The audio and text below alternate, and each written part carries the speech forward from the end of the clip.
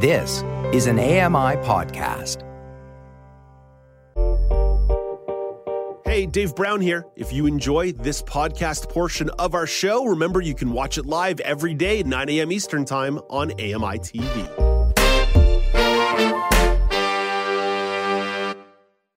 Good morning. It's Friday, November the 11th, 2022. Welcome to Now with Dave Brown on AMI TV. I'm Dave Brown. Let's hit the horns and go.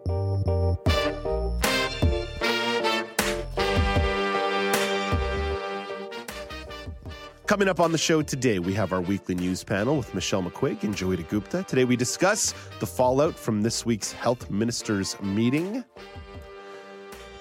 Canada's Foreign Affairs Minister is warning businesses against deepening their ties with China. We'll share our thoughts on that story. And we explore some controversy surrounding Netflix's newest season of The Crown. Later in the show, Michael McNeely will review a film about World War II in honor of Remembrance Day, and we'll also catch up with some disability advocates in New Brunswick to talk more about the insurance that people with disabilities will be paid minimum wage if they are employed in that province. But let's begin with our top story of the day, and it's a look at the health situation going on across the country. Canada's top doctor shared some analysis of the respiratory illnesses spiking across the country. Dr. Theresa Tam says there are a number of viruses flowing around. So not only have the COVID-19 not done with us, even though we're fatigued, we're seeing the influenza really rising quite steeply right now. It's going to be different in different parts of the country, but in general, that's just beginning to climb. And then RSV, that began a little while ago, is still at a very high level. Dr. Tam notes that all those viruses are at different stage of their curve.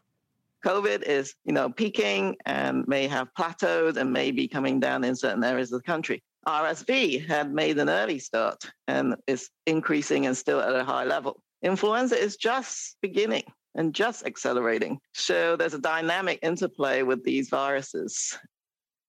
Let's talk about one of the shortages going on right now in regards to children's Tylenol and other painkillers. Canadian hospitals are expecting an emergency shipment of children's medications. Adam Burns has the latest. Health Canada says special imports of ibuprofen from the U.S. are awaiting distribution, while acetaminophen imports from Australia are imminent. The agency did not disclose how much was expected or how stock will be distributed, but it promises fair distribution of supply across Canada. The extraordinary measures follow a months-long shortage of children's pain and fever medication. Observers point to a complex web of factors driving demand, limiting supply, and complicating any attempt at a quick fix. Adam Burns, The Canadian Press. And let's get to a regional story about healthcare. Manitoba is promising $200 million to ease the strain on their healthcare system. That includes hiring approximately 2,000 frontline workers. Dr. Candice Bradshaw, the president of Doctors Manitoba, says the group is confident the new measures will help retain professionals. We are encouraged to see so many supports for nurses and other healthcare professionals today because we have been concerned about our colleagues and about the shortages, the workload pressures that they are facing as well.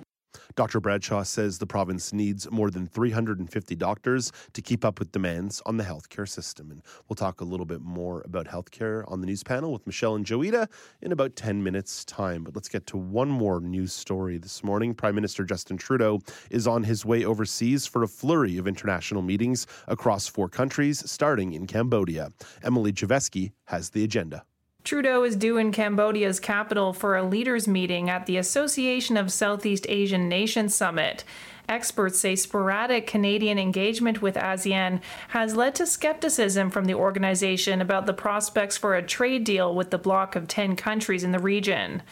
Trudeau is also set to attend the G20 in Indonesia before attending gatherings in Thailand and Tunisia.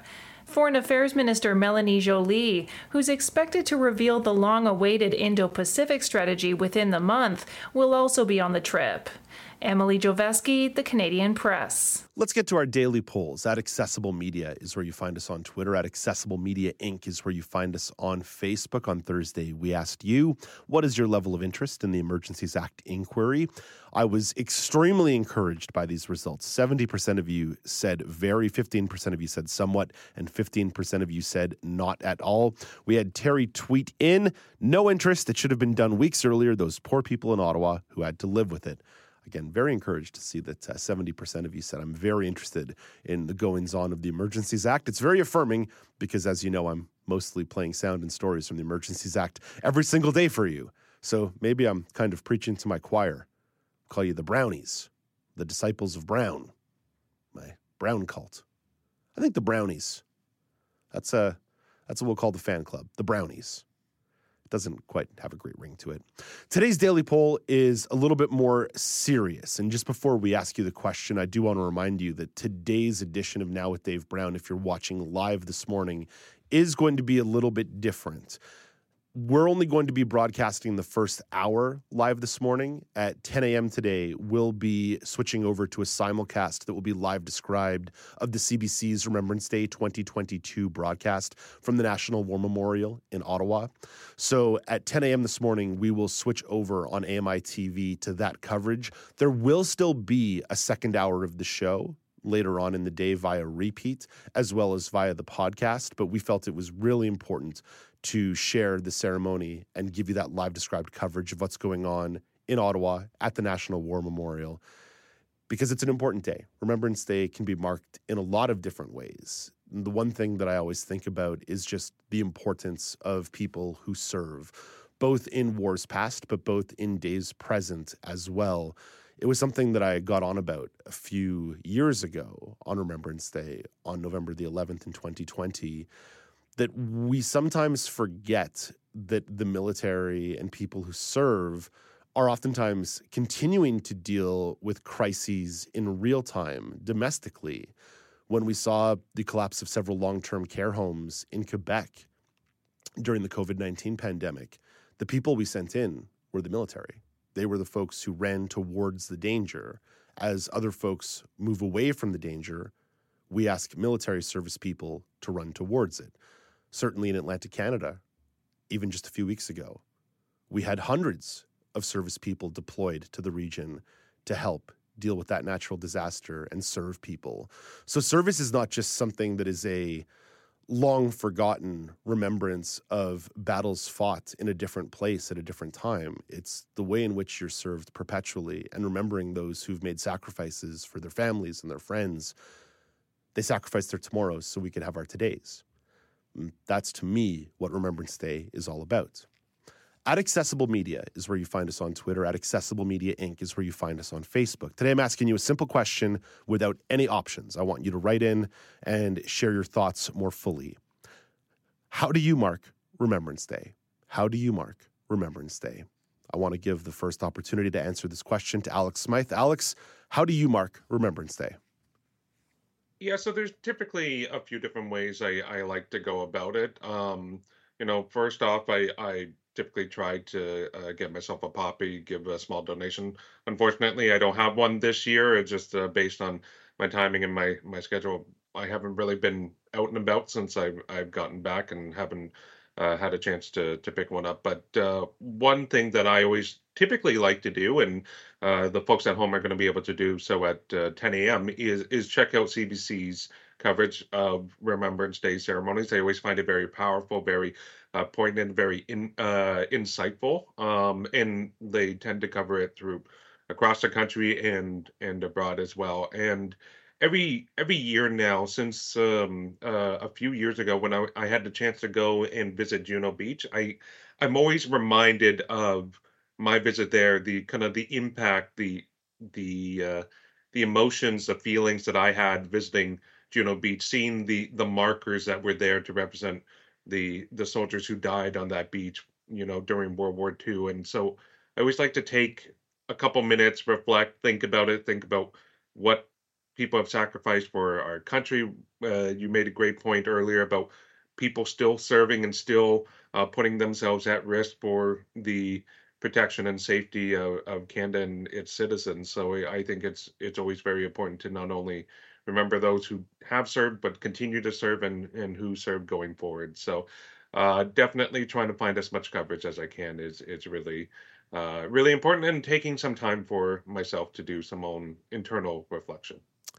We're very lucky today to be joined by Grace Schofield, who's filling in for Eliza Rocco. Grace, it's nice to have you back on board, and I'm sorry that I'm hitting you with such a somber daily poll question, but how do you typically mark Remembrance Day? It usually has to do with being mindful throughout the day, and the days leading up to it, honestly. As soon as the poppy goes on, every time I put on my jacket or whenever I'm wearing my poppy, I'm very mindful of what the day means. It also involves having conversations with family and friends and reminding ourselves of our country's history and of our veterans' history.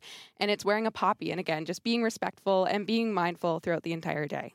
Absolutely. And there's lots of ways to mark it, including watching that broadcast that we'll have later on today. But there's also plenty of small ceremonies going on across the country at various legions, smaller processions. There's a lot of ways to participate today, and it's certainly worth your while to do so. Grace, thank you for your thoughts on that one. I do want to hear from you at Accessible Media Inc. on Facebook or at Accessible Media on Twitter. Let's go back to Alex Smythe. Alex has the national weather update.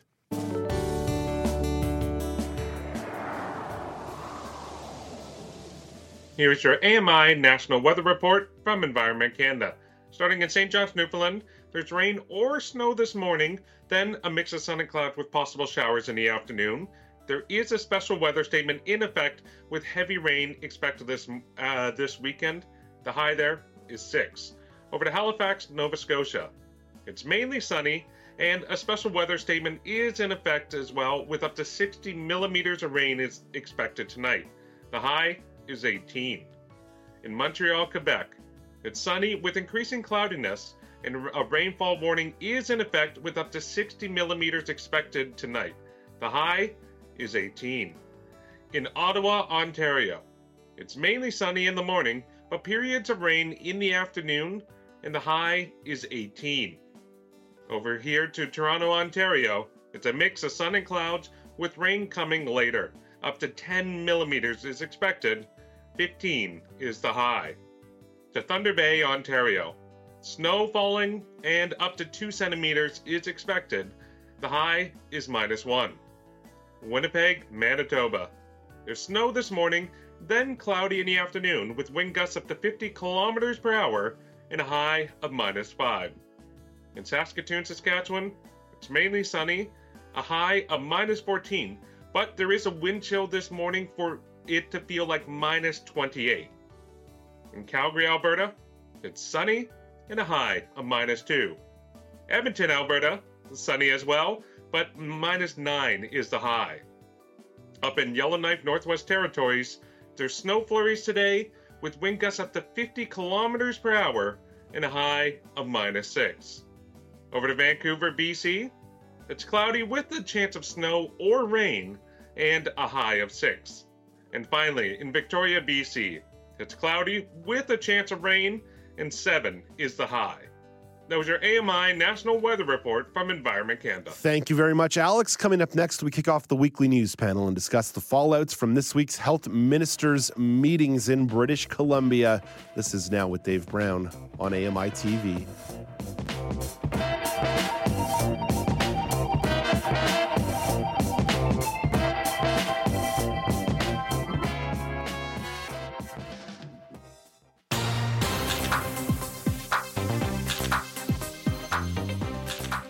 Welcome back. It's a Friday edition of Now with Dave Brown, which means that we fire up the weekly news panel. We power things up by welcoming into the show Joeita Gupta and Michelle McQuaig. Hey, Joeita, how are you? Hey, Dave. Good morning. I'm doing good. How are you? I'm well. And Michelle, how are you? Fine, guys. I'm glad to hear you're both well. I think we're all bouncing back. I think we're all bouncing back after fighting off these respiratory illnesses that are flowing around. Boy. Lots of energy today. We've all had our turn, I think, in the past month. I've had my turn twice, so I'm done. I'm officially done. Although I guess there's 3 things going around, so influenza's next, I suppose.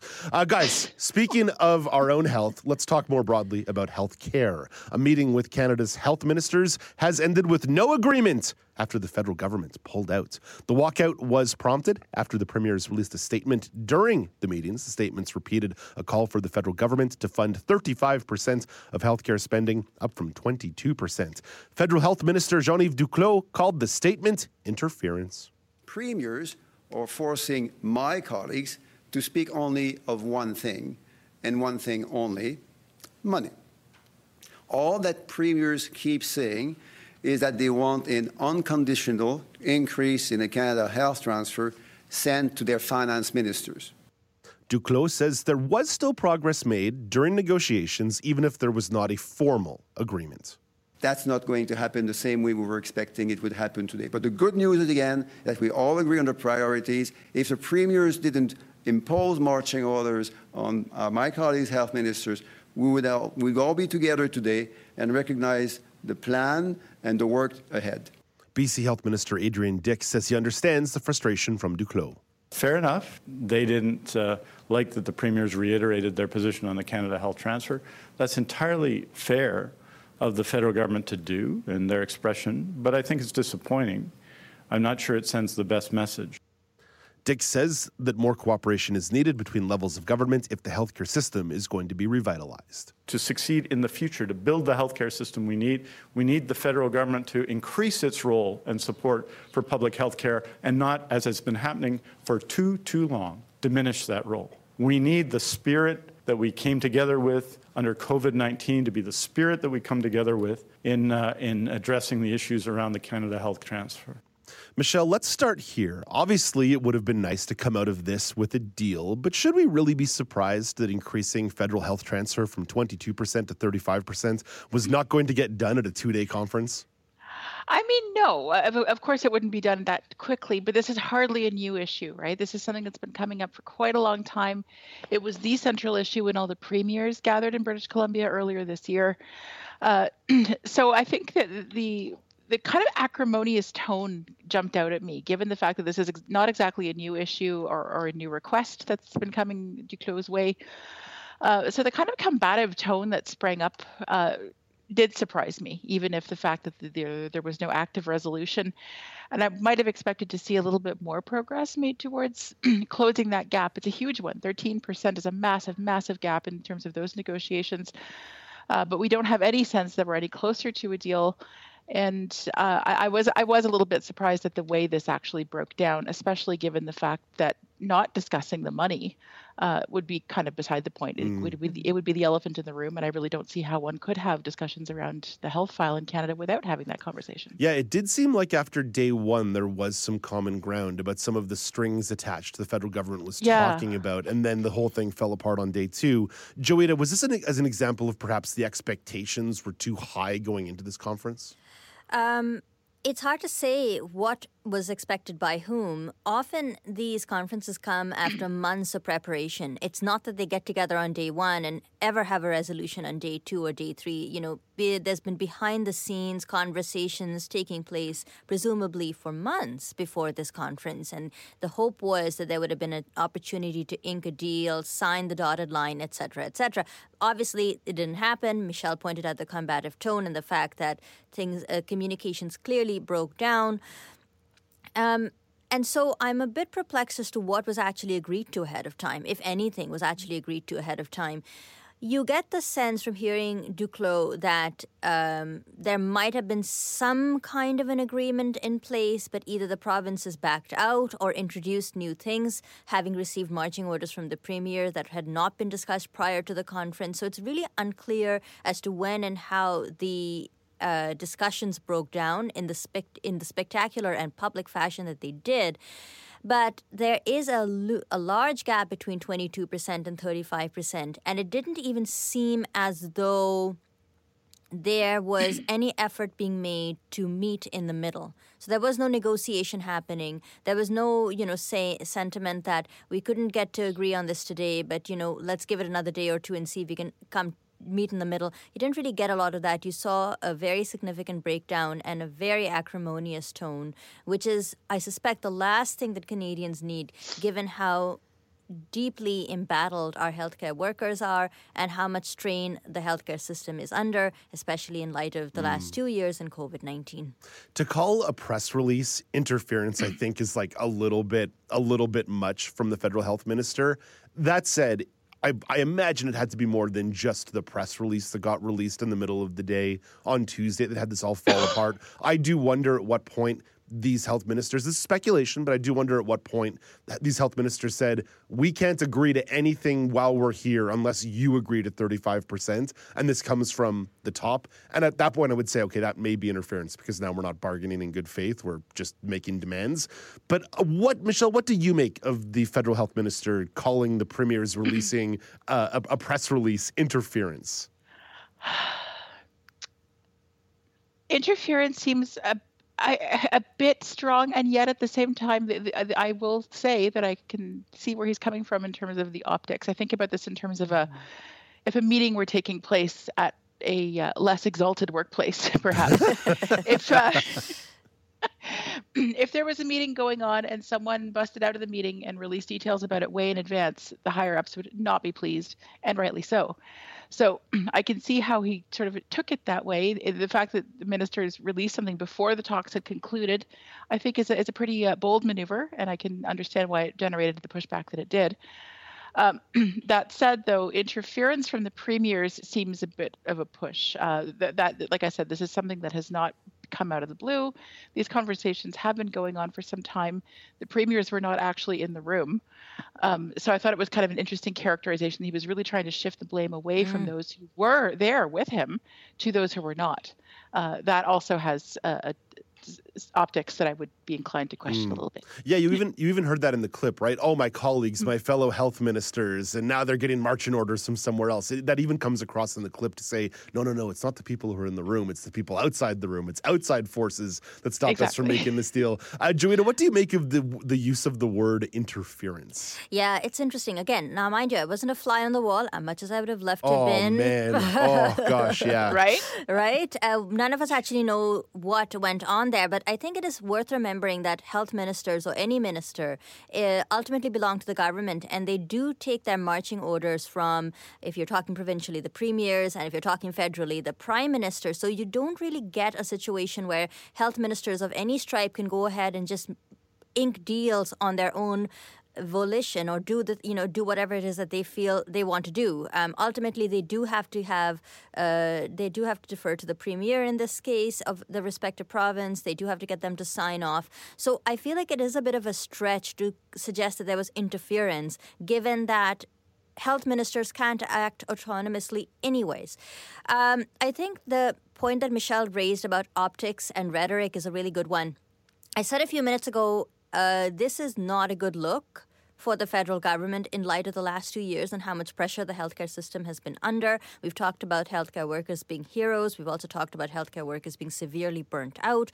We've talked about the wait times. We talked about people not getting access to elective surgeries. There's all of this bad news around the healthcare system. So the last thing the federal government can really go out and say in public is, sorry, we don't want to put more money towards healthcare. That's not going to go down well with the public. So what do? They shift the rhetoric and they shift the blame by saying, it's not us, it's them. It's the premiers who are, sticking their noses in here. And it's the premiers who are refusing to broker a deal. It's the premiers who are talking about money, and just money. And, in fairness to the federal government and the provincial government, I think it's hard to have a conversation about healthcare without talking about healthcare spending and without talking about money. But I do think a big part of this was Duclos' attempt to shift blame away from the federal government and to say we're not responsible for the state of crisis. It's not that we're trying to be stingy with the money. It's just that this came to us out of nowhere because the premiers were interfering. And you have to wonder, because again, I said I'm not in the room. I don't know if this was a last-minute demand that the premiers put forward or if it was something that the federal government just could not be seen to go, they couldn't publicly say we don't have the means or we don't want to put more money towards the healthcare system right now. That is political. That's a very bad move politically, so they defer and they shift the blame onto the provinces. For fear of people's eyes glazing over, if I bring in tax policy, I do want to talk about taxes for a second here. This was our daily poll the other day where I asked, should provinces, if they really want more money for healthcare spending, shouldn't they just raise their own taxes? Like, it is a provincial file. They have control over their own tax policy. They can raise taxes if they want to. Unsurprisingly, the answers that came back from social media were no, we do not want them to raise taxes. But I think that's because people just don't like the idea of taxes, period. I think that has more to do with people's belief on taxes rather than grappling with the issue in good faith, because a lot of provinces this past fiscal year ran surpluses. They ran surpluses. So it makes it a little bit difficult for me, at least, to understand from a federal government point of view who just poured money out to provinces over the pandemic. Just borrowed a ton of money, ran up a bunch of deficits, and just handed that money to provinces and said, here, crisis. Here is some money. I kind of feel, this is just my own feeling, that the federal government probably to a certain degree says, yo guys, we stepped up for you. How about you take a political bullet for once and you run a little deficit instead of us having to perpetually run deficits and then have you criticize us for being fiscally irresponsible as you guys are running surpluses. Now, Quebec's finance minister, Éric Girard, the other day said, listen, we're talking about sustainable funding models, not the ups and downs of surpluses and deficits year in, year out. So again, I'm empathetic to the position. But again, if you're a province, you can arrange your own structural funding by raising taxes. So Michelle, shouldn't there be some onus or obligation on provinces to actually raise their own taxes, run their own fiscal policy on their health file? Oh, Dave, this is way above my pay grade. But I will say this. I mean, this is where I get into some personal difficulties around distinguishing between tax policy and the reality of having raised taxes. The fact is that no one wants to have that conversation, even if it is perhaps a really, really pressing one. No one really wants to go there, though. It is political suicide. We've seen what happens anytime taxes are proposed as a solution. And I understand from a political perspective why no government really wants to go there. We have a number of premiers now who would absolutely never even consider it. It's simply not going to happen. Say here in Ontario or in Alberta, for instance, it's off the table. Any talk of tax increases is going to be shut down immediately. Should the onus exist? Perhaps, but we don't live in a world where we get ideal scenarios. We have to deal with political realities. And given those political realities, I don't think taxes will ever be floated as a realistic solution. And in terms of the federal skin in the game, I do think that is something that does need to be talked about. The fact is that the things do change.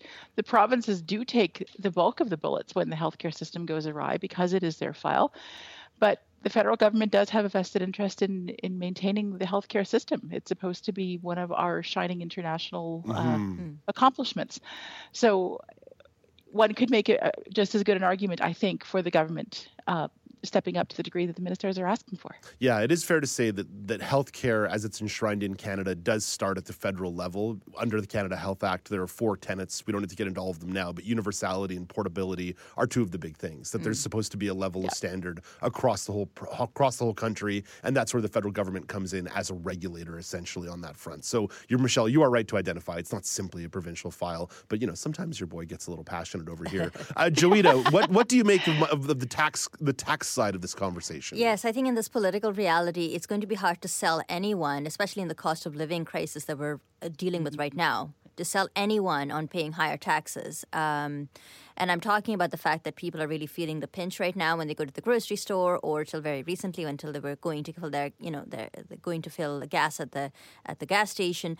It's going to be very hard to sell politically the idea that the way you restore or revitalize the healthcare system is by taxing people more. Besides which, again, from the point of view of rhetoric, what the province has said is that historically it had been a 50-50 split between the provinces and the federal government. We're not there right now. The provinces are claiming that the federal government is putting in 22% with the balance coming from the provinces. The federal government is quibbling about those numbers and saying when you adjust for inflation, it's actually closer to 36%. But no one is saying it's near that 50-50 split. So I think one of the reasons why they're not actually going to go ahead and propose increasing provincial taxes as a solution, though it could be a solution. A, it's because it's not going to fly with their base and with voters. And B, it's because it effectively lets the federal government off the hook, which is what provincial governments don't want. The second thing I want to pick up on is something you said, Dave, and I just want to dig into it a little bit more, which is around the Canada Health Act and the fact that we are supposed to have a national healthcare system with the four things that you laid out: universality, portability, standardization. So let's just run with what you're saying here. Let's assume that the federal government backs off more or even entirely. You could have a province with very deep pockets and deep revenues and the ability to raise a lot of taxes, and they will be fine. Their healthcare system will fare well. But what about a province that doesn't have, let's say, the same access to natural resources, doesn't have the same access to revenue, isn't able to generate the same amount of income tax? What happens to the healthcare system in that province? Part of the reason why the federal government has a role to play, it isn't just about, the dollars and the cents. It's about guaranteeing a minimum standard of healthcare across the country, regardless of where you live. And I think that's a big part politically. That's a big reason why politically the taxation argument isn't going to float. But I also want to say, what about a Canadian who goes from, let's say, Alberta to New Brunswick to Quebec? It's the involvement of the federal government that will hopefully ensure that they'll get the same level of health care and the same level of treatment regardless of which province they live in. And that's not something you can guarantee once you take the federal government out of the equation. Another crucial part that the federal government plays is Indigenous healthcare. This is the file that they are solely responsible for, and I feel like that particular topic is not necessarily coming up in these conversations to the degree that perhaps it needs to. That's well put. And I think that's a good spot to land this conversation. Thank you for visiting this meeting with me. And as I say every time we talk about healthcare, I sense we'll talk about this again sometime inside the next month, because that's just the way it goes. Coming up next, Canada's Foreign Affairs Minister is warning businesses against deepening their ties with China. We'll share our thoughts on that story. This is the Now News Panel on AMI TV.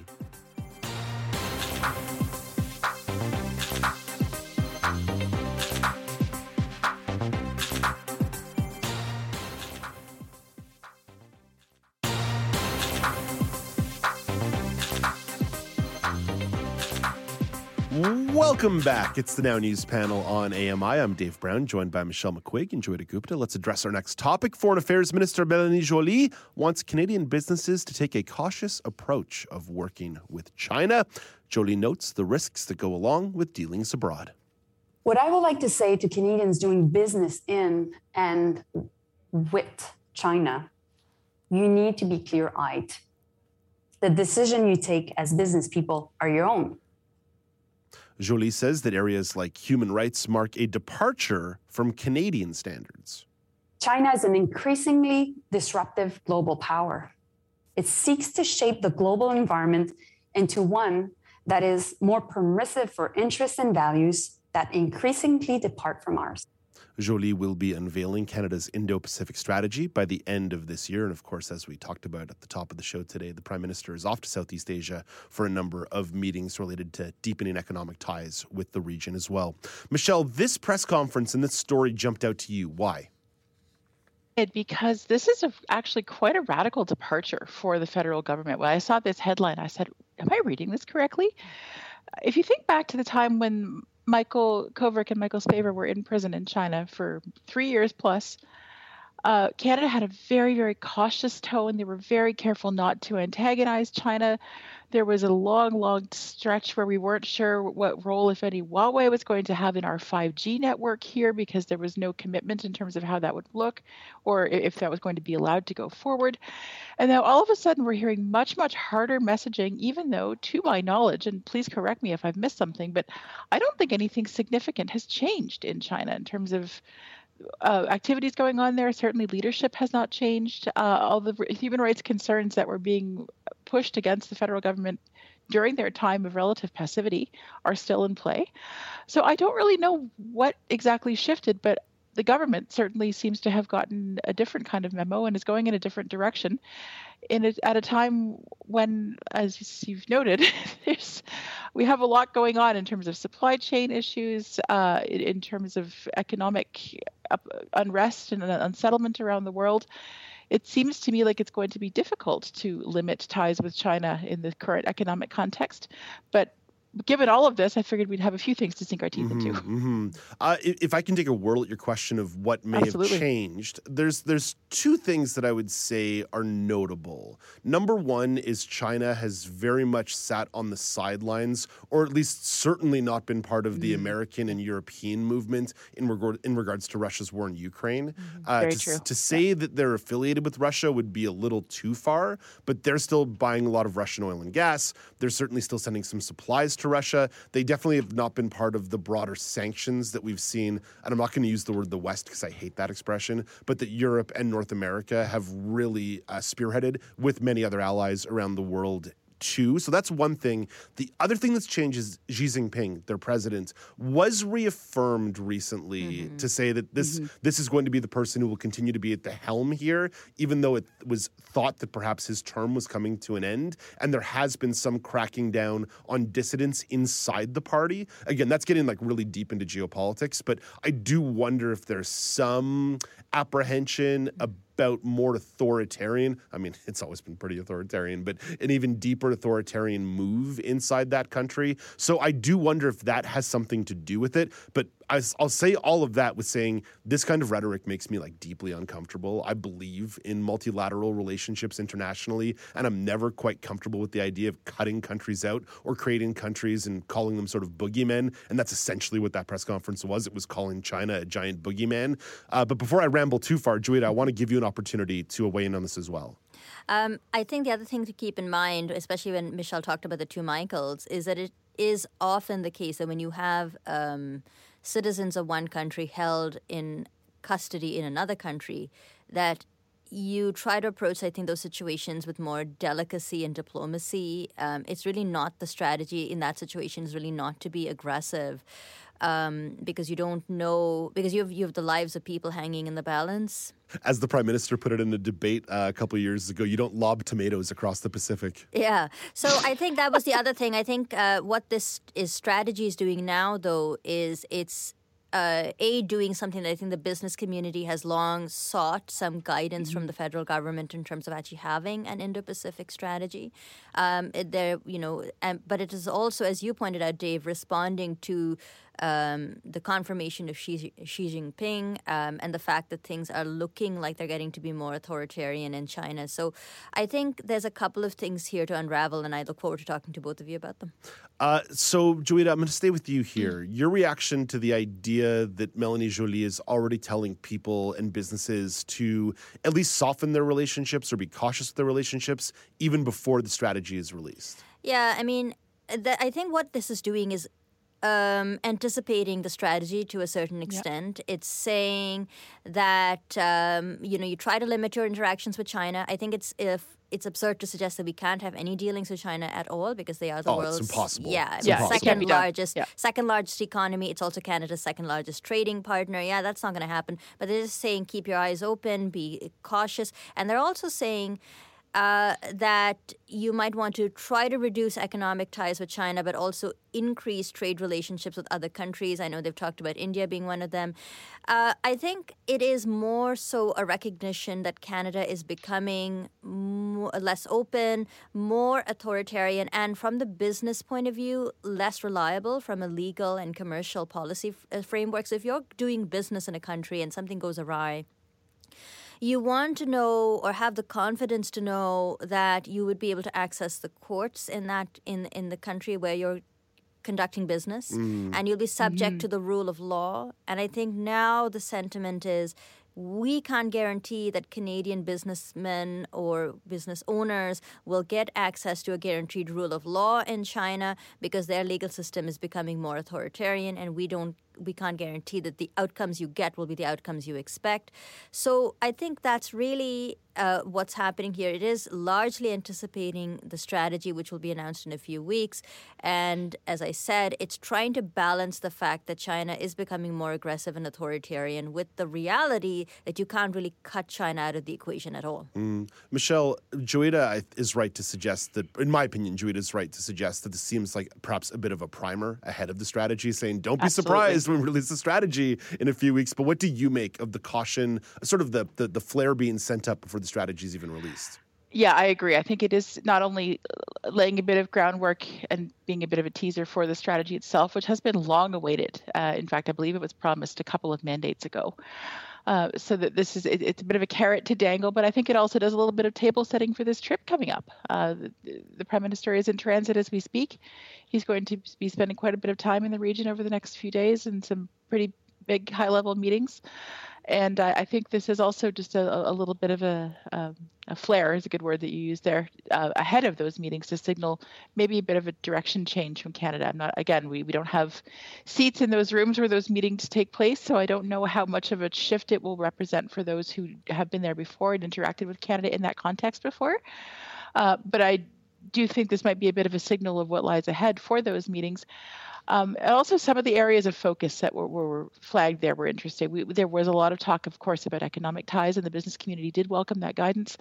But there was also discussion about how to engage with China on files like climate change. It's time to raise concerns about China's human rights record, even as it touted potential trade with other governments who also have some practices that have drawn international attention on the human rights front. So I think it's maybe just a bit of a blueprint for where Canada stands on this right now. So during the course of this press conference, Minister Joly talked about the possibility of saying, we're going to deepen relationships with other major trading partners. And Joeida, you said India, and that was definitely the golden goose that seems to get trotted forward a lot over the course of the last decade. We're going to deepen our trade relationships with India, the second biggest country in the world that could be a huge emerging economy and could be a massive trading partner. But to this point, Canada has yet to really establish substantial trading deals with India. Joeida, what do you make of sort of India being held up as this golden goose alternative?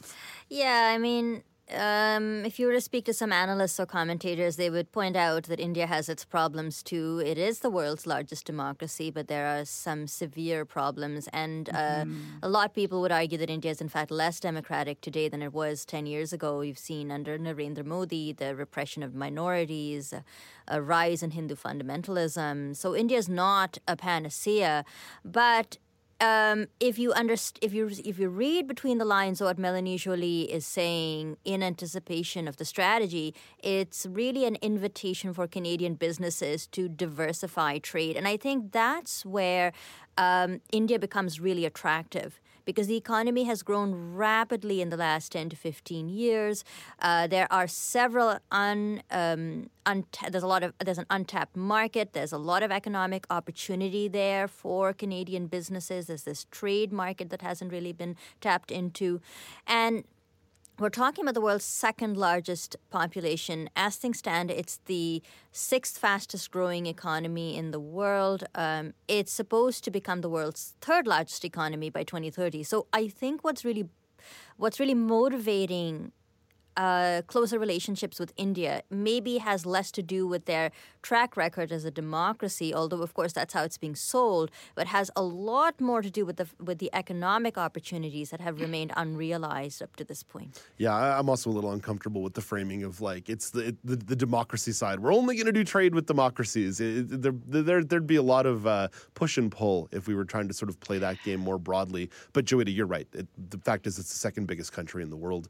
We've seen since the war in Ukraine started, there have been some energy issues in India to the point they had to make some really hard decisions about the import of Russian oil and gas. So I'm sure there's plenty of Canadian energy producers who see that as a huge opportunity as well. Michelle, what do you make of sort of India being cast as the stalking horse in this situation? I really feel Joeida captured it perfectly. I felt that raised my eyebrows a little bit given the concerns about human rights that have been raised about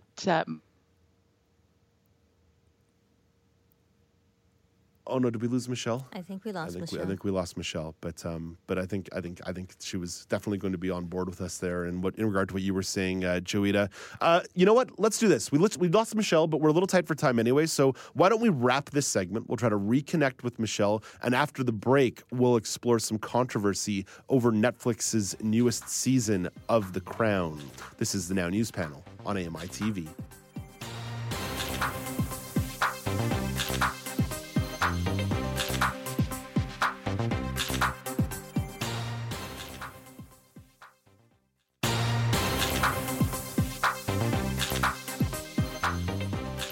Welcome back. It's the Now News Panel on AMI. I'm joined by Joita Gupta and Michelle McQuigg. We've got one more topic on deck, and this one coming from the world of entertainment. Sort of. Netflix is taking some heat for not including a historical fiction disclaimer on the new season of The Crown. If you're not familiar with the show, it's about the royal family. Ish. I'm using ish a lot in this segment. Dame Judi Dench stirred up the controversy, saying that it's disrespectful to the monarchy not to have that disclaimer on it. Joita, you thought this one was really interesting. Why? Well, to be honest with you, it's because I was going to pitch the health minister's meeting, but you beat me to it. It's the beauty of our email chain. Whoever gets the first email in first gets to pick their topic. Yeah, early bird and all that. But it is an interesting topic. It's very much top of mind. I think a lot of us will be staying up late to watch the 5th season of The Crown. And there is something to be said for where you draw the line and how much creative license one actually gets if you are dealing with very recent historic events. Do real people get a say in how they're portrayed on screen, or is all manner of fictionalization excusable if we say it's under the auspices of creative liberties and license? And, ultimately, should there have been a disclaimer? There's no harm in having a disclaimer. So there's something to be said for Netflix refusing to put one there in the first place. Yeah, I mean, this to me, we're using the word controversy. I think there's way more oxygen in the world to be put towards more important issues than this. I do think this is a prime example, though, of just put a disclaimer on here. Like, it takes no time to put up the disclaimer. It takes 3 seconds before an episode rolls. Although the other side of me oscillates a little bit and says, are we really at this point where, we can't comprehend that a fictional TV show is not an exact recreation of real historical events? I waver on this, Michelle. What about you? Yeah, can I put on my overthinking champion hat here? I think we are at that point. We are living in an age of extreme misinformation where people misappropriate things all the time, where there are so many counteracting narratives to things. I do think it's such an easy solution to just make it abundantly clear that this is a fictional account. It takes no time to do this. There are people who are going to misconstrue events on The Crown and go and try and update a Wikipedia page. You just know this is going to happen. It does happen. I don't necessarily think people make that distinction. And I do also think that, and this is a bit of a journalism lens coming in here for me, but some of the events that are supposed to be portrayed in this next upcoming season of The Crown, which I, for one, will not be watching because I just didn't get it. I tried season 1 and I was just not into it. But some of the events that they're trying to portray there are honestly, they would be considered libelous if they were put into a nonfiction context, I think. So with that in mind, to me, this has nothing to do with the recent death of the Queen or the recent changes in the monarchy. Some people are positioning it along those lines. To me, it's not really about that. It's about transparency and doing whatever small part even a media or a producer of film and TV can do to limit misinformation. Joita, what do you make of just simply the fact of the no disclaimer being there? I honestly agree with you. I think the controversy has been blown way out of proportion. It's not difficult to put a disclaimer on if they really wanted to, but nor is one truly required in this instance. A good analogy is Shakespeare, where you get into a lot of historic drama, but we don't see disclaimers in front of Shakespeare's work saying this Antony and Cleopatra play does not depict historical events exactly as they took place however thousands of years ago. It's absurd. I mean, there is a point at which people realize that what they're watching is a fictionalized and slightly dramatic account of real world events and real world people. So I don't think that a disclaimer is truly necessary, but it could have been something that Netflix could have done. They did put a disclaimer in the trailer saying that it was inspired by real life events, but not in the actual episodes. Really, there was no harm in putting a disclaimer in there. The other thing I'll say is that not everything in the Netflix seasons preceding this was sensationalized. So a good example is the two cousins with developmental disabilities. I don't think that's a story that was widely known by the public before The Crown came out, about the two cousins who were all but forgotten by the royal family, who lived in institutions for the majority of their adult life. And I think in that respect, I've been wondering if this whole kerfuffle about disclaimer or no disclaimer has less to do with questions of accuracy and fairness and more to do with the fact that the portrayal of the monarchy in this very turbulent decade, which is the 90s, may not have been as flattering to or complimentary to the monarchy as monarchists would have liked it to be. So I'm wondering how much of this is actually flowing from the anticipated content in season 5. Yeah, I think to a degree we have to let entertainers have some creative license in entertainment. But I do agree with Michelle to a degree as well. Michelle, I like that you put the overthinking cap on that says we do have to be careful about how much we sensationalize something, how deeply we go into. I just don't think the monarchy is necessarily the type of institution that requires that kind of protection. If we were going to be talking about, like, say, a 9/11 style movie or like a COVID-19 style movie, at that point I'd be willing to start throwing up a few more red flags. I really don't care if this makes the monarchy uncomfortable or makes monarchist lovers uncomfortable. Mm-hmm. I'm with you on that. I definitely agree there are bigger fish to fry out there, but I will say that pop culture does go a long way to shaping perceptions of things. And there are elements of past historical figures that have been entrenched in pop culture that are not accurate. And that's come down over time. I'm thinking one example, I wrote a story about this a long time ago, was King Richard III, whose legacy and popular perception has been largely shaped by the Shakespeare play, where he's cast as just an irredeemable villain. And there's more to it than that, as some of us know, but most did not. And I certainly did not until I had to write a story about something King Richard adjacent. I have a cool job. Michelle, we got to go. We've literally got it hard out here to get to the Remembrance Day coverage here on AMI TV. But Michelle, Juita, thank you both for this. Thank you. Thank you. After the break, when we come back, it will not be me. It will be our coverage of CBC's Remembrance Day 2022 broadcast. This is Now with Dave Brown on AMI.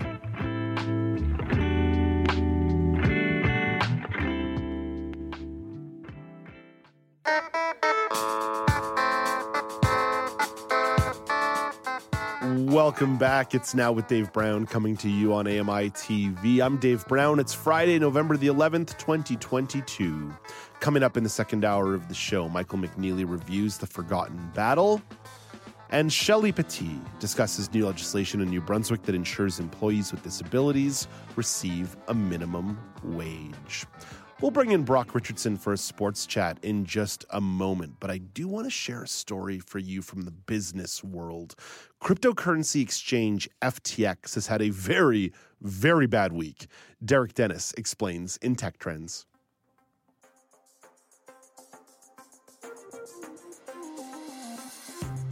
FTX was one of the biggest marketplaces for people to buy and sell crypto until news broke that founder Sam Bankman-Fried was improperly using money from the company. Basically using customer funds to provide loans to Alameda, his other company, a hedge fund. Dan Roberts is the editor-in-chief of Decrypt. He says on Sunday, the leader of a different exchange, Binance, dumped its supply of FTX's cryptocurrency called FTT. And I think it had something like 500 million worth of FTT. He says that prompted a run on FTX. On Sunday alone, they saw $5 billion worth of withdrawals. Binance mounted an effort to buy FTX before pulling out of the deal on Wednesday. Bankman-Fried tweeted Thursday his company is now doing everything we can to raise liquidity. With Tech Trends, I'm Derek Dennis, ABC News. So cryptocurrency and Bitcoin is always going to be a bit of a touchy subject because there are very few people who land themselves in the middle in this conversation. You either have the evangelicals who think that decentralized cryptocurrency is the absolute future, and you have those strong institutionalists who say this is funny money, it's garbage, it's nonsense. And we've talked about it on the show from time to time, and I always try to give you this disclaimer that there is a place and something about cryptocurrency that makes sense. And a lot of people, because maybe they've only heard about cryptocurrency in the last 2 or 3 years, are doing this tap dance on the people who ran towards Bitcoin and ran towards other forms of cryptocurrency over the course of the last 2 years, when there really was an unregulated boom around a series of cryptocurrency. And all these exchanges popped up like FTX and like Binance. And people are somewhat losing the point because they're unwilling to understand the middle ground here. For so long, the appeal of cryptocurrency for people who were evangelical about it is this runs away from regulation. We do not require regulation. Allow us to be decentralized. And this is the consequence that you get. You get the consequences of these unregulated exchanges doing funny business, engaging in what could easily be called fraud, and they take your money. There's also the fact that, like any single kind of investment that exists at all, if you're late to the party, you're going to get burnt, right? That's just going to happen.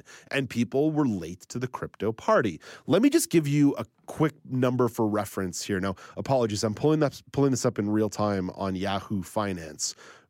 But let's just take a quick peek here at where Bitcoin's at, because people doing the tap dance on Bitcoin's grave right now. And again, cryptocurrency and Bitcoin is a cryptocurrency. It's like talking about Coke being a soft drink, but Bitcoin is the Coke of the cryptocurrency world. So as we say, look at the 6-month breakdown of Bitcoin, oh gosh, it's lost 40% of its value. It's down to $22,478 per Bitcoin. Right? Oh man, you got in 6 months ago. You've lost almost half your wealth. That's wild.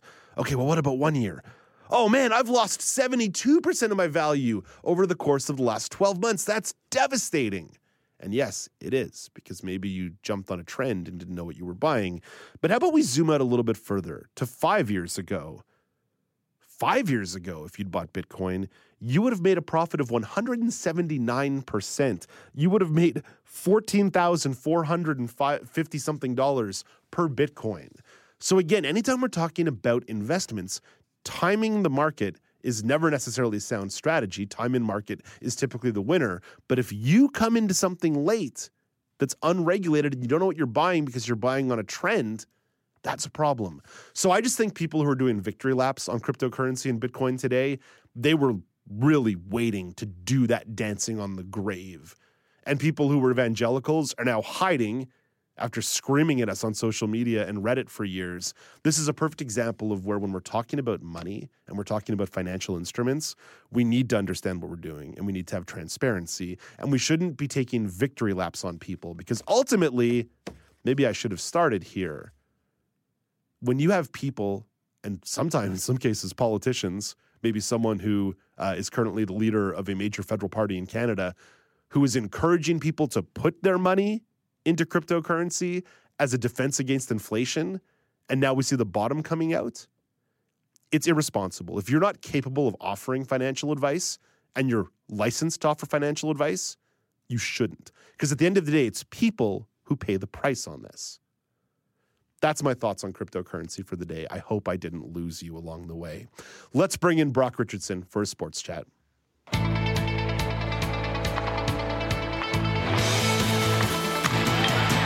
Oh, Brock, sorry, man. I started talking about money and I got lost. But you want to start today where we started yesterday with an update on some international parasport events. Yes. So the update I have for you on sitting volleyball is that the women's team for Canada beat Slovakia in the semifinals, 3-0. And then you ask the question, okay, what happened in the other semifinal? Well, I have your answer. Brazil beat the United States. Yippee-ki-yay for this one. I always like to see when the United States fall to another nation. I don't hide my anti-American Brock Richardson over there. Yeah. We're a national show in Canada, right? Yeah, exactly. We're good. Americans only listen to the podcast, so they'll only be able to criticize us not in real time. Exactly. So Brazil beat the United States the same score, 3-0 in sets. So that means Canada and Brazil will take on each other for the gold medal. If we switch to the wheelchair basketball event that we talked about, the series between the Netherlands and Team Canada, we are now tied 1-1. The score was almost the same, just reversed, 73-53. This time for the Netherlands. Game 3 is going at 10 a.m. Eastern. Again, there's no live stream for this, so go to the Wheelchair Basketball Canada Facebook page to check the scores, and I will bring you further update on Monday. Very good. Hey, Brock, you were scouring the sports statistic world over the course of the last couple of days, and you found a couple neat ones that you wanted to share. Okay, so there's two, and I understand what I'm about to give you is one's a little bit more lopsided than the other. So let's start with number one. Did you know that Ovechkin and Sidney Crosby had the exact same number of points headed into a game the other day? No way. It was 14-23 was the amount of points that they both went into in the exact same game at the exact same time. Sidney Crosby did end up getting a point in that game against each other head-to-head, so obviously now he's 1 point ahead at the time of discussing this. Or we have another one, as I'm scrolling down in real time, where we look at Nick Suzuki, who has played 6 games, scored 6 goals, and 4 assists for a total of 10 points. Again, I know one is more lopsided than the other, but which of the two is cooler and why or why not? Okay, all right. Let me grapple with both of them. The fact is the Ovechkin Crosby one is cooler. The fact is that they started their NHL careers at the same time. Ovechkin's played a few more games than Crosby, but the fact that they have the exact same point total all these years later is a real testament to what fixtures they've been in the league and in the sport of hockey over the course of, Brock, can you believe this? The last 16 years. They've been essentially the faces of the league, and it's remarkable that that rivalry between Sid the Kid and the Great Eight that we had when they first broke into the league in the fall of 2005, that we're still sitting here today and looking at them as comparables is so cool. So I saw this statistic, Dave, and I've got to be honest as we're talking about it. I saw this statistic. It came up on my feed on Facebook because, as you can imagine, a lot of my feed is sports related. No kidding. I've definitely noticed now that we're friends on Facebook, I've noticed there's a lot of my sports news coming my way via Brock. But I had to check this because I'm thinking, really, they have the exact same point total, and they played the exact same amount of years. Obviously, as you mentioned. One has more games than the other, but they started on the exact same night when they got into the NHL. So this is just really cool. When I lean towards Sidney Crosby, obviously Canadian boy, and my first exposure to junior hockey was because of Sidney Crosby, and he played for the Rimouski Oceanic, and I mean, I watched him at the juniors, and he's the reason why today I'm hooked on the juniors, because there's just so many dynamic players that play in the juniors. But I would argue that Sidney Crosby will be the most dynamic as of recent history that we've seen at the World Juniors, and he stands the test of time and scored the gold medal winning goal for Canada in 2010, which I have a huge mural of that. My family bought me a mural of that many Christmases ago, and I have it above my TV in my house, and I cherish it every day because the images are just so cool. But I digress. That statistic is no kidding. Yeah. The better one. Congratulations, Nick Suzuki. I think what he's doing is great, but I tip the scales very much on this for sure. Brock, let me reflect on Nick Suzuki of the Montreal Canadiens, though, because that's my boy right there. That's my guy. I love Nick Suzuki. It's not just Nick Suzuki, though, in the last 6 games. In the last 6 games, the Montreal Canadiens reworked their first line to be Nick Suzuki at center, Cole Caulfield, former first-round pick of the Montreal Canadiens on one wing, and Kirby Dach, former third overall pick of the Chicago Blackhawks, who the Canadiens acquired this summer at the draft. They've put this line together, and all three of them have just exploded statistically. You're talking about three of the most dynamic, young, talented players in the league on a line together. Kirby Dach was drafted as a center. He's really struggled in the faceoff circle his entire time in the league, which continued into the early part of this season.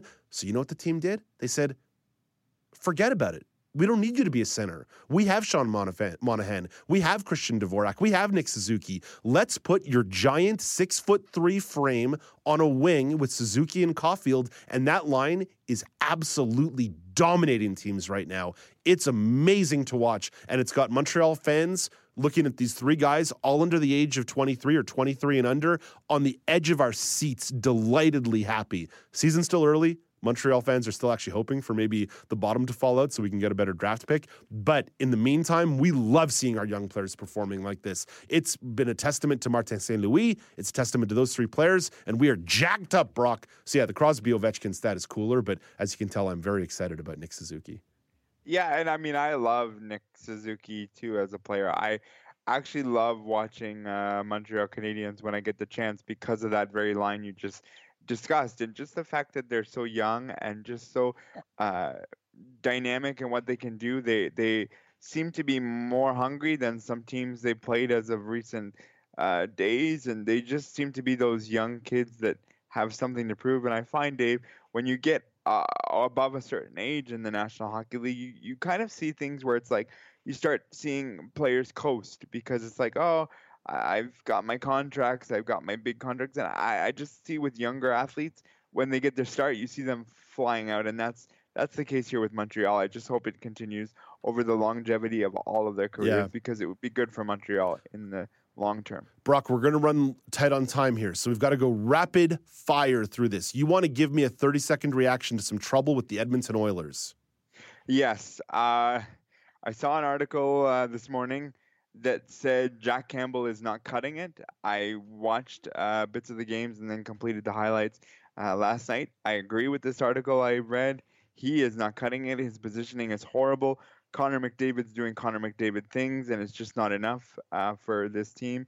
Jay Woodcroft is puzzled at post-game scrums. It just, things don't seem to be going well. But when you don't have your goalie going, you don't have much of anything. That's hockey. That's hockey for you through and through. Our goalie's not playing well. Turns out we're no good. Our goalie's playing great. We're amazing.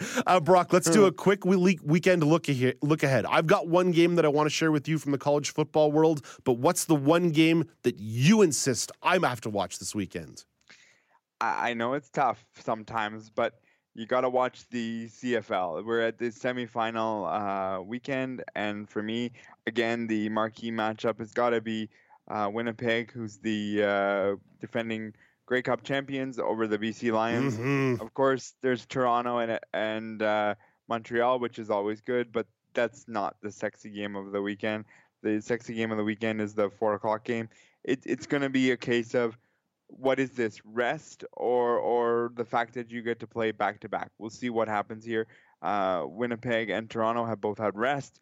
We'll see whether they come out ready to go or a little bit rusty, and that's going to be sort of the storyline that is going to be above things. Brock, tomorrow night, 7:30 p.m. Eastern time on ABC, possibly on TSN. Sometimes TSN picks up the ABC game, but certainly on ABC, the Texas Christian University Longhorns, number 4 ranked team in the nation, visiting Austin, Texas for a clash with the 18th ranked University of Texas Longhorns. You heard me. The Horned Frogs against the Longhorns. The question will be, who is more horny? Who's going to win the game? Number 4, Texas Christian University. They are currently undefeated. They control their own destiny. They win this game and they win out. They are going to the college football playoffs. They've got a great quarterback, Max Duggan, who's only thrown 2 interceptions all year in 9 games. The guy takes care of the ball while still moving the ball vertically down the field. Texas Christian University has one of the most exciting offenses in the country. They have no defense to speak of whatsoever. Their old coach is the defensive coordinator for the Texas Longhorns. His name's Gary Patterson. So this is a revenge game through and through in Austin, Texas, tomorrow night, 7:30 p.m. Eastern time. That's my recommendation to you, Brock. If you're going to watch one college football game this weekend, that is the one.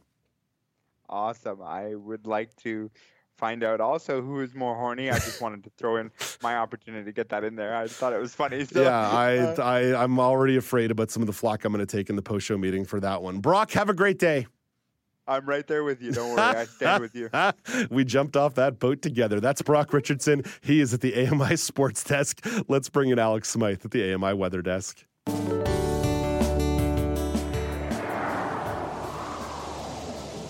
Here is your AMI National Weather Report from Environment Canada. Starting in Corner Brook, Newfoundland, it's cloudy with a chance of rain or snow this morning, then a mix of sun and clouds. There's a special weather statement with heavy snowfall expected this weekend and a high of 6.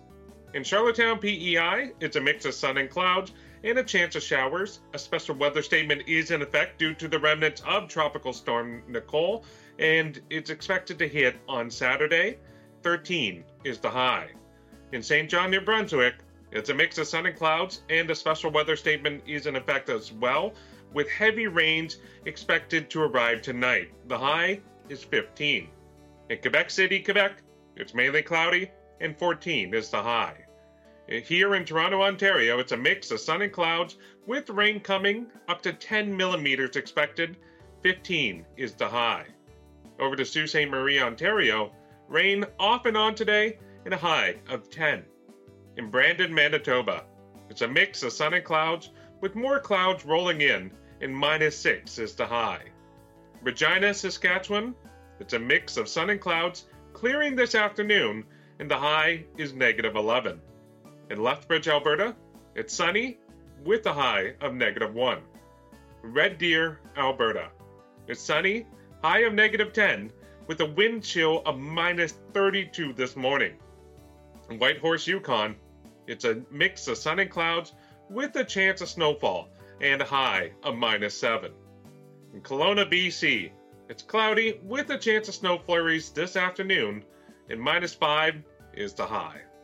And finally, in Vancouver, BC, it's cloudy with a chance of snow or rain and a high of 6. That's our AMI National Weather Report from Environment Canada. Thank you very much, Alex. Coming up after the break, Michael McNeely reviews the film The Forgotten Battle in honor of Remembrance Day. This is Now with Dave Brown on AMI.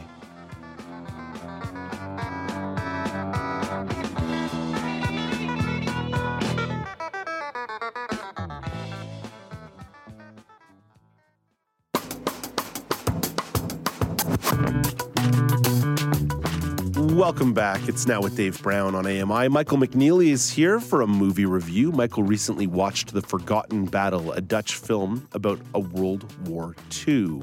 The film is on Netflix and available in English with closed captioning and audio description. Michael is in Toronto with a few thoughts on the film. Hey, good morning, Michael. Good morning. How are you? I'm well. Michael, ahead of Remembrance Day, this was a movie that caught your attention. What drew you to it initially? Well, I was looking for a good Canadian film, and I couldn't think of anything more Canadian than going to a Dutch film to learn about Canada's participation in World War II. So I think it's important for us to look at ourselves from the perspectives of others, to look inward rather than outward, to see how others understand us and our participation on the world stage. Along those lines, does Canada have a lot of films about war? Unfortunately, no. So with my research that I've conducted over the last few weeks, there's really only 2 main films about war, and those were directed by Paul Gross, who you may know has played a Mountie for many years. It's kind of disappointing to see such a small number of war films about Canadian experiences during the war, because we have a lot of stories to tell, and we should be telling those stories. We should be doing more. I think Paul has been helping us along those lines, but he shouldn't be the only one that's doing it. let's come back to The Forgotten Battle. What is The Forgotten Battle about? So, if you recall, in World War II, we had the D-Day invasion, or the invasion of Normandy, and that was a great turning point for the Allies in changing what World War II would ultimately end up being. As a result of the D-Day invasion, the Allies needed to get a harbor so that we could start mobilizing troops and getting supplies into Europe to fight off the Germans. And so the Forgotten Battle is essentially what happened after the Allies took Antwerp, which is the capital of Belgium, of course, and also a harbor in its own right. But we did not yet have the Scheldt River that led to Antwerp, so that meant we could not use it as a harbor yet. We needed to get the Scheldt River, and that's why this film is called The Forgotten Battle, because it's really about the battle to get the river. What was the relationship between Canada and the Netherlands? Well, as you may know, there was over 1.1 billion roses shipped to Canada this year, and that's always a celebration of the Tulip Festival. The tulips represent a friendship between the Netherlands and Canada, which has always existed since Canada played a big part in the liberation of the Netherlands, including the Scheldt River that we're talking about today. Canada's been there for the Netherlands, and the Netherlands has not forgotten us. But it's also important to remember, as this film has shown us, that the Netherlands were also there for Canada, because Canada was the one that was participating in the European conflict, and the Netherlands were trying to do their best to help us and themselves at the center. Let's talk about films about war. There are a lot of movies that deal with war, some good, some bad. What are the elements that make for a compelling movie about war? Please feel free to jump in, Dave, but I feel like war movies are typically the same across the board, especially in the last previous years. We focused on the experiences of men, we focused on the experiences of young men, in particular innocent young men who have no experience of traveling, who have no experience of the world beyond their small borders. We're talking about movies that mostly take place in World War I or World War II and Vietnam. So most of the soldiers going out would have no experience of these countries that they were fighting. They have no experience about taking care of themselves. They have no experience about working. Typically, they're working for the military. That's probably their first big job.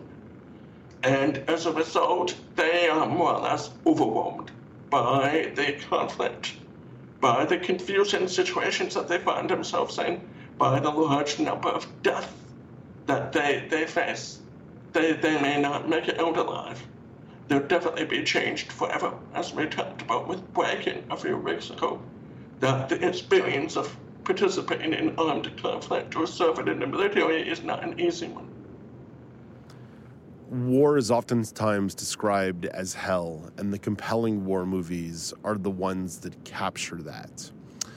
Movies like Apocalypse Now, showing the descent into madness, the impact of trauma on people. Films like Platoon and The Deer Hunter. Again, those are Vietnam-centric movies, but they speak to it. Even movies like All's Quiet on the Western Front, both the original, I haven't seen the new one out on Netflix yet, that show the horror and show that brutality and don't glorify what it is that happened there. It's the human experience, people losing lives and losing limbs and being irreparably changed for the rest of their lives.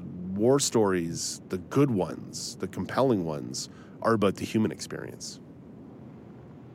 Yes, I agree with that, and that's why The Forgotten Battle is right up there with those films.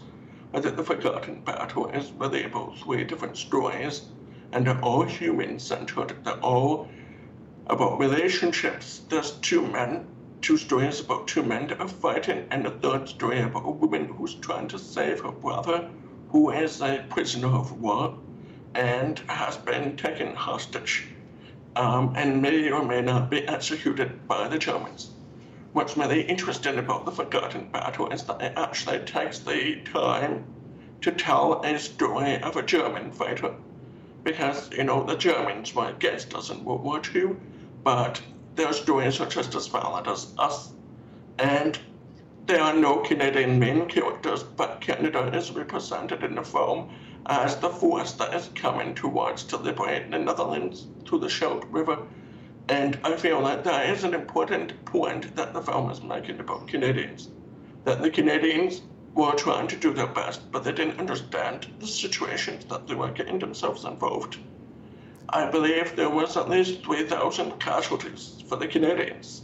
So there was quite a number of people that died, and they died partly because of a lack of knowledge or a lack of information about what was really going on. Michael, I think it was contained a little bit in what you just said, but what do you believe The Forgotten Battle does really well? I think The Forgotten Battle really represents the Netherlands, because I don't think we've really seen a representation of Netherlands in wartime. So one of the things that people will realize about the Netherlands and fighting in the Netherlands was that it was muddy. It was flooded. The Germans were flooding the Netherlands to try and hold back the Allies. The Battle of the Scheldt was a month long. It went on from October 2nd, 1994, and lasted into November 8th, with more than 6,000 Canadian casualties. Okay, so I didn't make a mistake. I said 3,000 Canadian casualties, but it's actually 6,000 Canadian casualties. The Germans suffered up to 12,000 casualties, and they had 41,000 captured.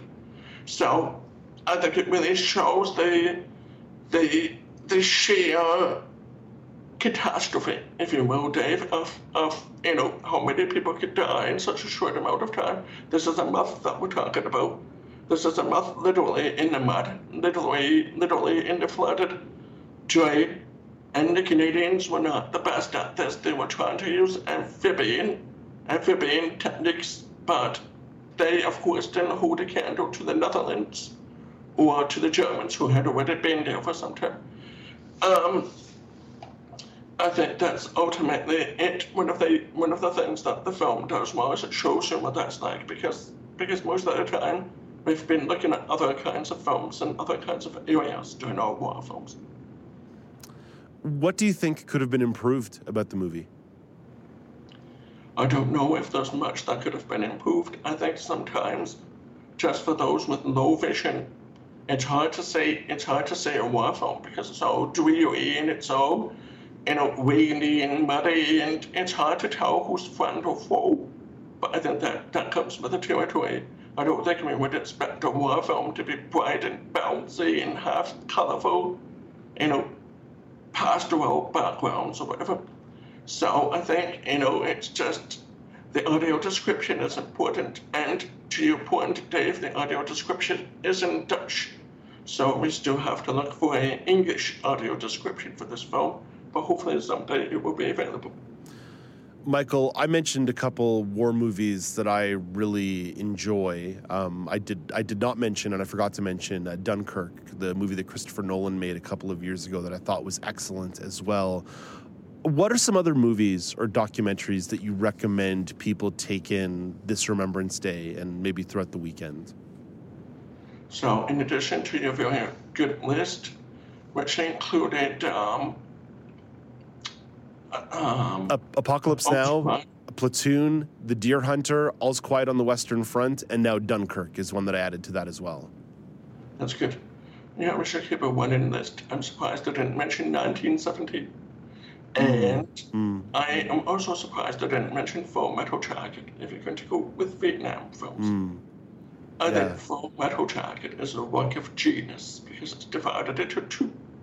The first part of the film is always my favorite part, the part at boot camp, and it just shows the sheer loss of humanity that goes into the training of some of our recruits. and the fact that the recruits are not encouraged to, to speak out against authority even when they think the authority is doing something wrong or doing something improper. I think I just really appreciated 1917 because that was just, the camera was taking you into the battlefield and you couldn't escape. You couldn't get out of that. I am also very much touched by a film called Land of Mine, and that's a German film, and it's also a play on words because it's the story of the Germans in Denmark, where the German prisoner of wars had to detonate mines, often with their own bodies. So I think it shows that, we can have war crimes happening on either side. There's not really necessarily a distinction between the bad guys and the good guys. They're just teenagers, 20-year-olds, 21-year-olds, 22-year-olds, just fighting and killing each other because they don't have anything else that they could be doing at the time. To paraphrase something that Homer wrote in the Iliad, war is where old men talk and young men die. You could paraphrase that to be more modern, to say that that's war... the perfect distinction, because that's what we're saying in these films, especially in Dunkirk. If you remember those scenes with the old men talking at the dock, where all the young men are dying left and right, I think that's exactly what happened. Yeah, there's obviously a way you can modernize that statement to be more appropriate and inclusive, to say that war is where old people talk and young people die. Michael, thank you for reflecting on some films about war on this Remembrance Day. We appreciate it. We're grateful. No, it's important, and I think for us as Canadians, I think we need to get out there and start telling more stories. Even if you have a low budget, you can tell stories about your family, and you can tell stories about what it's like to be on a home front. That's well said. That's Michael McNeely with a discussion of The Forgotten Battle, which you can find on Netflix. And you can find Michael on Twitter at Michael D. McNeely. Coming up after the break, we'll catch up with Ramya and Nazreen. This is Now with Dave Brown on AMI.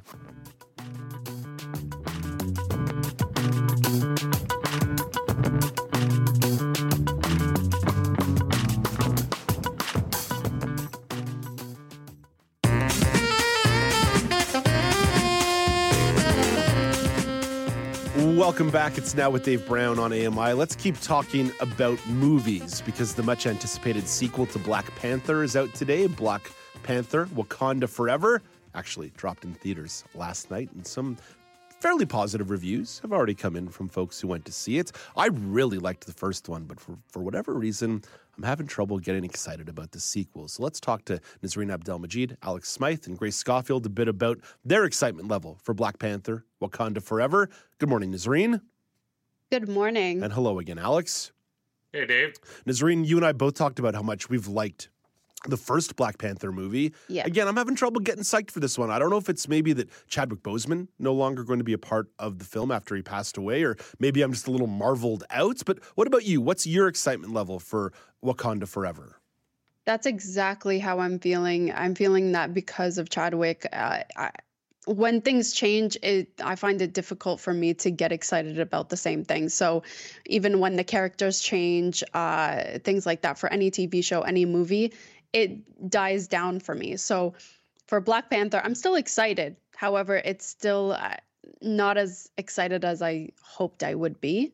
So I don't know. I'm still hesitant. Yeah, the buzz isn't there for sure. Also, I just loved the character that Michael B. Jordan played in the last one. Like, he was so charismatic on screen. So it almost made me think, like, can we maybe try and sneak Michael B. Jordan back into this? Will that get my excitement level a little bit more cranked up? Alex, what about you? I don't know if you liked the first one. I don't know if you like superhero movies generally, but what's your excitement level for Black Panther 2, Wakanda Forever? Come on, Dave. I'm a big nerd. Of course I like comic book movies and comics and all that stuff. I was a huge fan of the first one.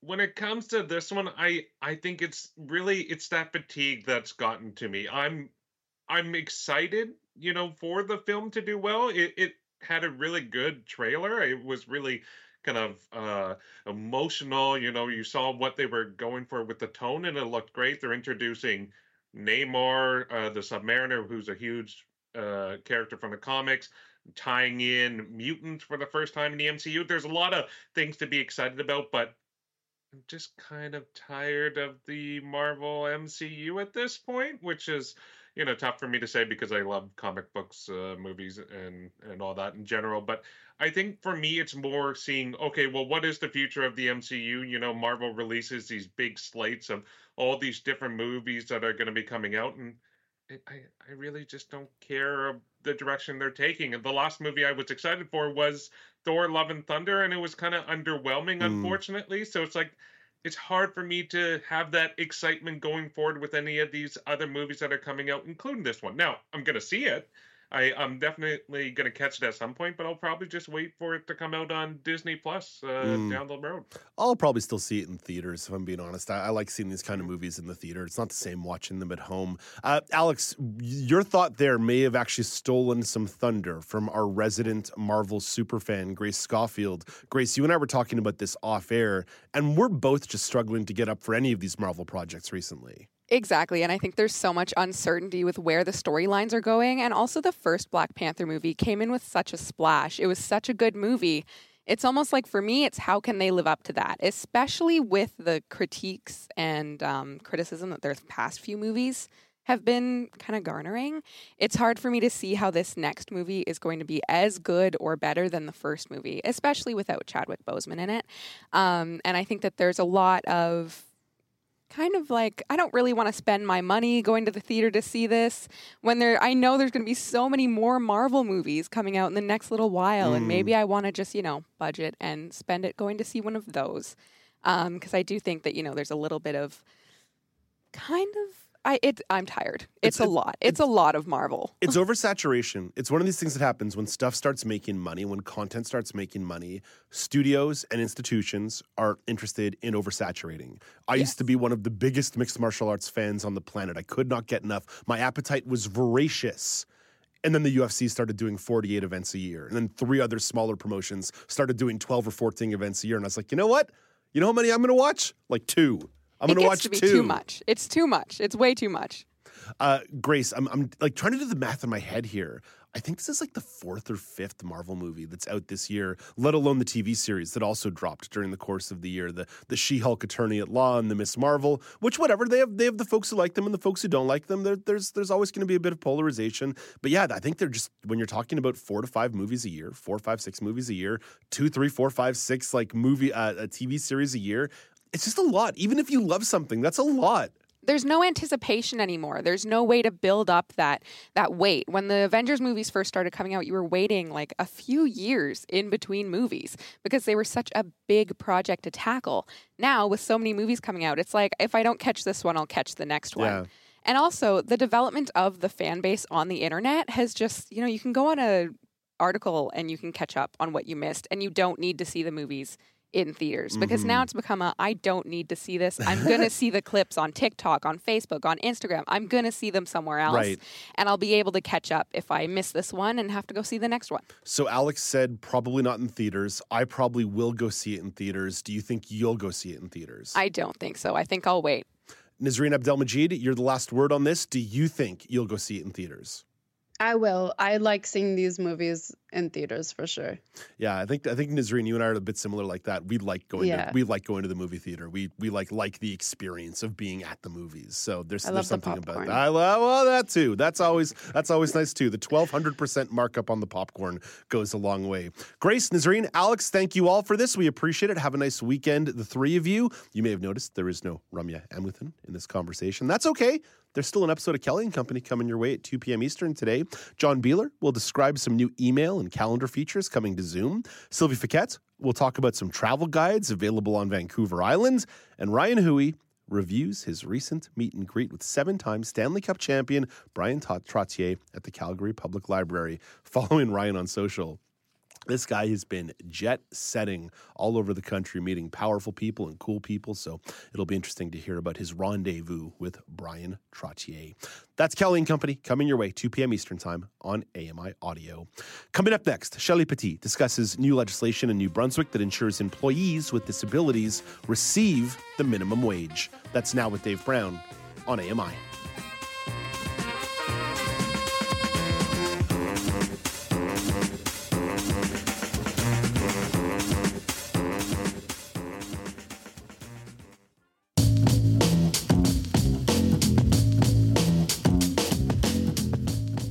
Welcome back. It's Now with Dave Brown on AMI. For years, employers in New Brunswick could pay employees with disabilities a sub-minimum wage, meaning that an individual could be paid as little as 30 cents per hour per their work. And it was legal. Well, now, thanks to the work of advocates, the government says laws in the Employment Standards Act will be changed. Joining me now to discuss this story is Shelley Petit, chair of the New Brunswick Coalition for Persons with a Disability. Shelley, thank you for making time for us today. We're grateful. Thank you for having me. It's greatly appreciated. Shelley, as I mentioned, this is the result of tireless work from advocates. What was your reaction when you heard that the government was going to be introducing these changes?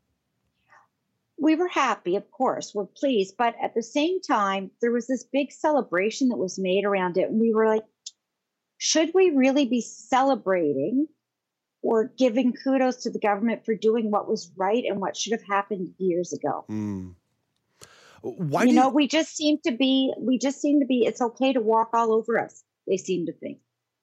Why do you think it took so long? To me, this seems like such a basic, fundamental thing in terms of a human right for a person with a disability not to be paid the bare minimum, the minimum wage. Why do you think this took so long to change? Again, I don't know about the rest of Canada. I can only comment for New Brunswick, but in New Brunswick, systemic ableism is rampant, and it starts at the very top of the government. We've been encouraging the government for years to lead by example and start even by hiring persons with disabilities to show that not only can we work, that we're great workers and that we're great at thinking outside the box. And there's so many statistics to prove this. And we can't even get them to do that. They just want us to live in poverty and be quiet and go away. Well, we're not being quiet anymore. And I think that is what has been partially involved with forcing the change. We just, across the province, people are banding together and saying, no more. Shelley, you asked about other provinces. In Ontario, up until just a couple of years ago, it was also the case that there were certain conditions under the minimum wage that allowed people with disabilities not to be paid a minimum wage. And it was, to me, I found it stunning. It shocked me that again, we're not talking about anything other than what is known as the minimum wage, what should be considered the absolute baseline. And it struck me that again, same thing in Ontario, that people sort of stood up and applauded and said, this is great, well done. It's like, guys, this is the basic fundamentals. So, Shelley, as we both agree, this is just like a fundamental starting point. What else would you like to see changed in New Brunswick in regards to the employment landscape for people with disabilities? Well, one of the first ones, even in relationship to this, is that another reporter that interviewed me said, would you be surprised to know that I asked the Minister of Petal, which is post-secondary training and labor, what is in place to ensure that those who are currently working are not just let go, or that they don't use the internship position to hire persons with disabilities and then just let them go at the end of the internship period? And the answer was, there's nothing. We didn't think of that. So, maybe talk to people with disabilities before you make these rules. Nothing about us without us doesn't seem to work with our government that well. What seems to happen is these announcements get made, and then the actual pace of changing the law or changing the legislation ends up being a snail's pace. I'm sure if we looked at federal politics, whether it be the Accessible Canada Act or the Canada Disability Benefit, we see that these things really snake their ways through the halls of parliaments. Is there any sense of what the timeline and the political support may be to get this passed swiftly and instituted swiftly in New Brunswick? Oh, I think this one will be passed swiftly. And I think the only reason it's happening now is because there's a dire shortage of employees. So they're like, well, what can we, I know. Those folks with disabilities who have been telling us for years they can work and want to work. Let's hire some of them. That's the only reason this is happening. This is not a genuine making amends for things that are wrong. This is we're in a desperate situation. So what else can we do? It's almost disheartening, isn't it? It is. It's very disheartening. In a few years, if things go the other way, they'll find a reason not to hire us. Our Accessible Act in New Brunswick, we don't have it. It is just moving at snail's pace and makes the Canadian Disability Benefit look like it's moving like as fast as CERB did. That's how slowly it's working. There's no accessibility for our students on campus. It's okay to discriminate on campus. It's okay to refuse to give notes and to not have accessible dorms and not have accessible classrooms. W5 just did a breakout. It still seems to be just fine and dandy to use restraints and seclusion in New Brunswick on persons with disabilities. If there was not a dire need for employees, I don't know if this would be happening. Shelley, we know that any kind of movement is difficult for a person with a disability, even especially if they're on any kind of government support or dealing with any kind of the poverty and other systemic biases that exist, or even moving away from their support system. But when you talk about that snail's pace and a landscape that is so difficult for New Brunswickers with disabilities, I wonder if there's ever chatter about the fact that people with disabilities are looking for a way to migrate out of that province to somewhere else. Not to say there's really that many places in the country that are doing it well, but I wonder if that becomes a genuine concern for people like yourself who are trying to build a critical mass of support and then being worried that whether it be young people or anybody is going to go somewhere else, whether it be in the Maritimes or elsewhere in the country. We see people leaving and going to places like Ontario, places that have accessibility acts, because they feel safer and more secure. We lost 5 members last year just for that reason, often around education or work, because they just were not safe anymore here. They felt, they couldn't get safe housing. 2/3 of housing that is supported, we know, has either radon or mold or both issues. So let's just add to the health issues. $826 is the max you can get if you're on the disability support plan, and only 30% of those who apply actually make it. We do not have an accessibility act. It's just, we are losing people, and we're going to lose a brain drain, again, that we cannot afford, and young people, because we're not protecting 26.7% of the population, because that's where our numbers are. And it's certainly not because we have an abundance of doctors to diagnose us. Shelley, certainly this conversation started at least like a little teensy bit of hope, a little bit of a positive point. Right. But that came together with incredible work from you and your colleagues at the Coalition. Where should people go to follow along with the work you're doing, and maybe even offer in their support, their thoughts, their help to make sure we continue what may be small positive grains, but continue to put those grains together? Oh, yeah. Like, I know it sounds negative, but we're making changes, and we're going to keep making changes, and we're not stopping. They can come join us at www.nbcpd. So C for Coalition, P for Persons, D disabilities.org.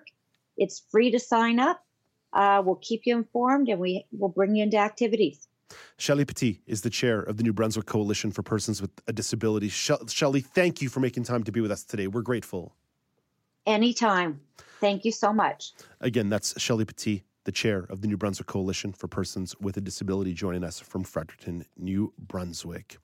That's all the time we have for the show today. That's all the time we have for the show this week. I want to thank you for making time to catch the second hour of the show via repeat or downloading it via podcast, as the live broadcast currently showing the Remembrance Day ceremonies at the National War Memorial. And I do want to reiterate that we are thinking and remembering about those who have served in the past and present today, and those who are continuing to make those sacrifices, their families, their friends. There are so many ways in which people are serving this country and continue to serve this country. And we want you to know we're thinking about you, and we acknowledge you, and we're grateful, and we're thankful. Speaking of being thankful, there are a lot of people who work their tails off to put this show together every single week. We have our co-host and producer, Alex Smythe, our sports reporter, Brock Richardson, our senior show producer, Enrique Delanarol. You would not believe the number of fires that our TV technical producer, Bruce McLarian, has to put out on a day-to-day basis, including yesterday, which was just a wild, wild day. But Bruce does not do that work alone. He also gets help from folks like Daniel Penamondo and Eliza Rocco, Kingsley Juco, and of course we had Grace Schofield stepping in today, filling in for Eliza. It was lovely to have Grace joining us. We have other producers behind the scenes, Paul Daniel and Marianne Dion Jones, who do so much help in regards to getting this show together and getting us on our wheels every single day. And our media tech team, our IT department working behind the scenes as well, working their tails off as well. And got to give love to Paula Deneen and Karen Nye, and even Andy Frank. Got to give Andy some love on a Friday too. We'll be back on Monday. Until then, I'm Dave Brown, reminding you to play safe, play fair, but don't forget to have some fun.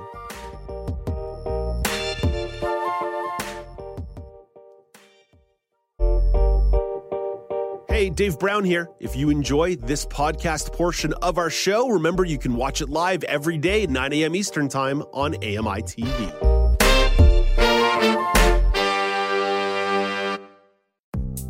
The Walrus is Canada's conversation, and you're invited to take part. Download AMI's Voices of the Walrus, where professional narrators read selected articles from the magazine. Available wherever you download your AMI podcasts.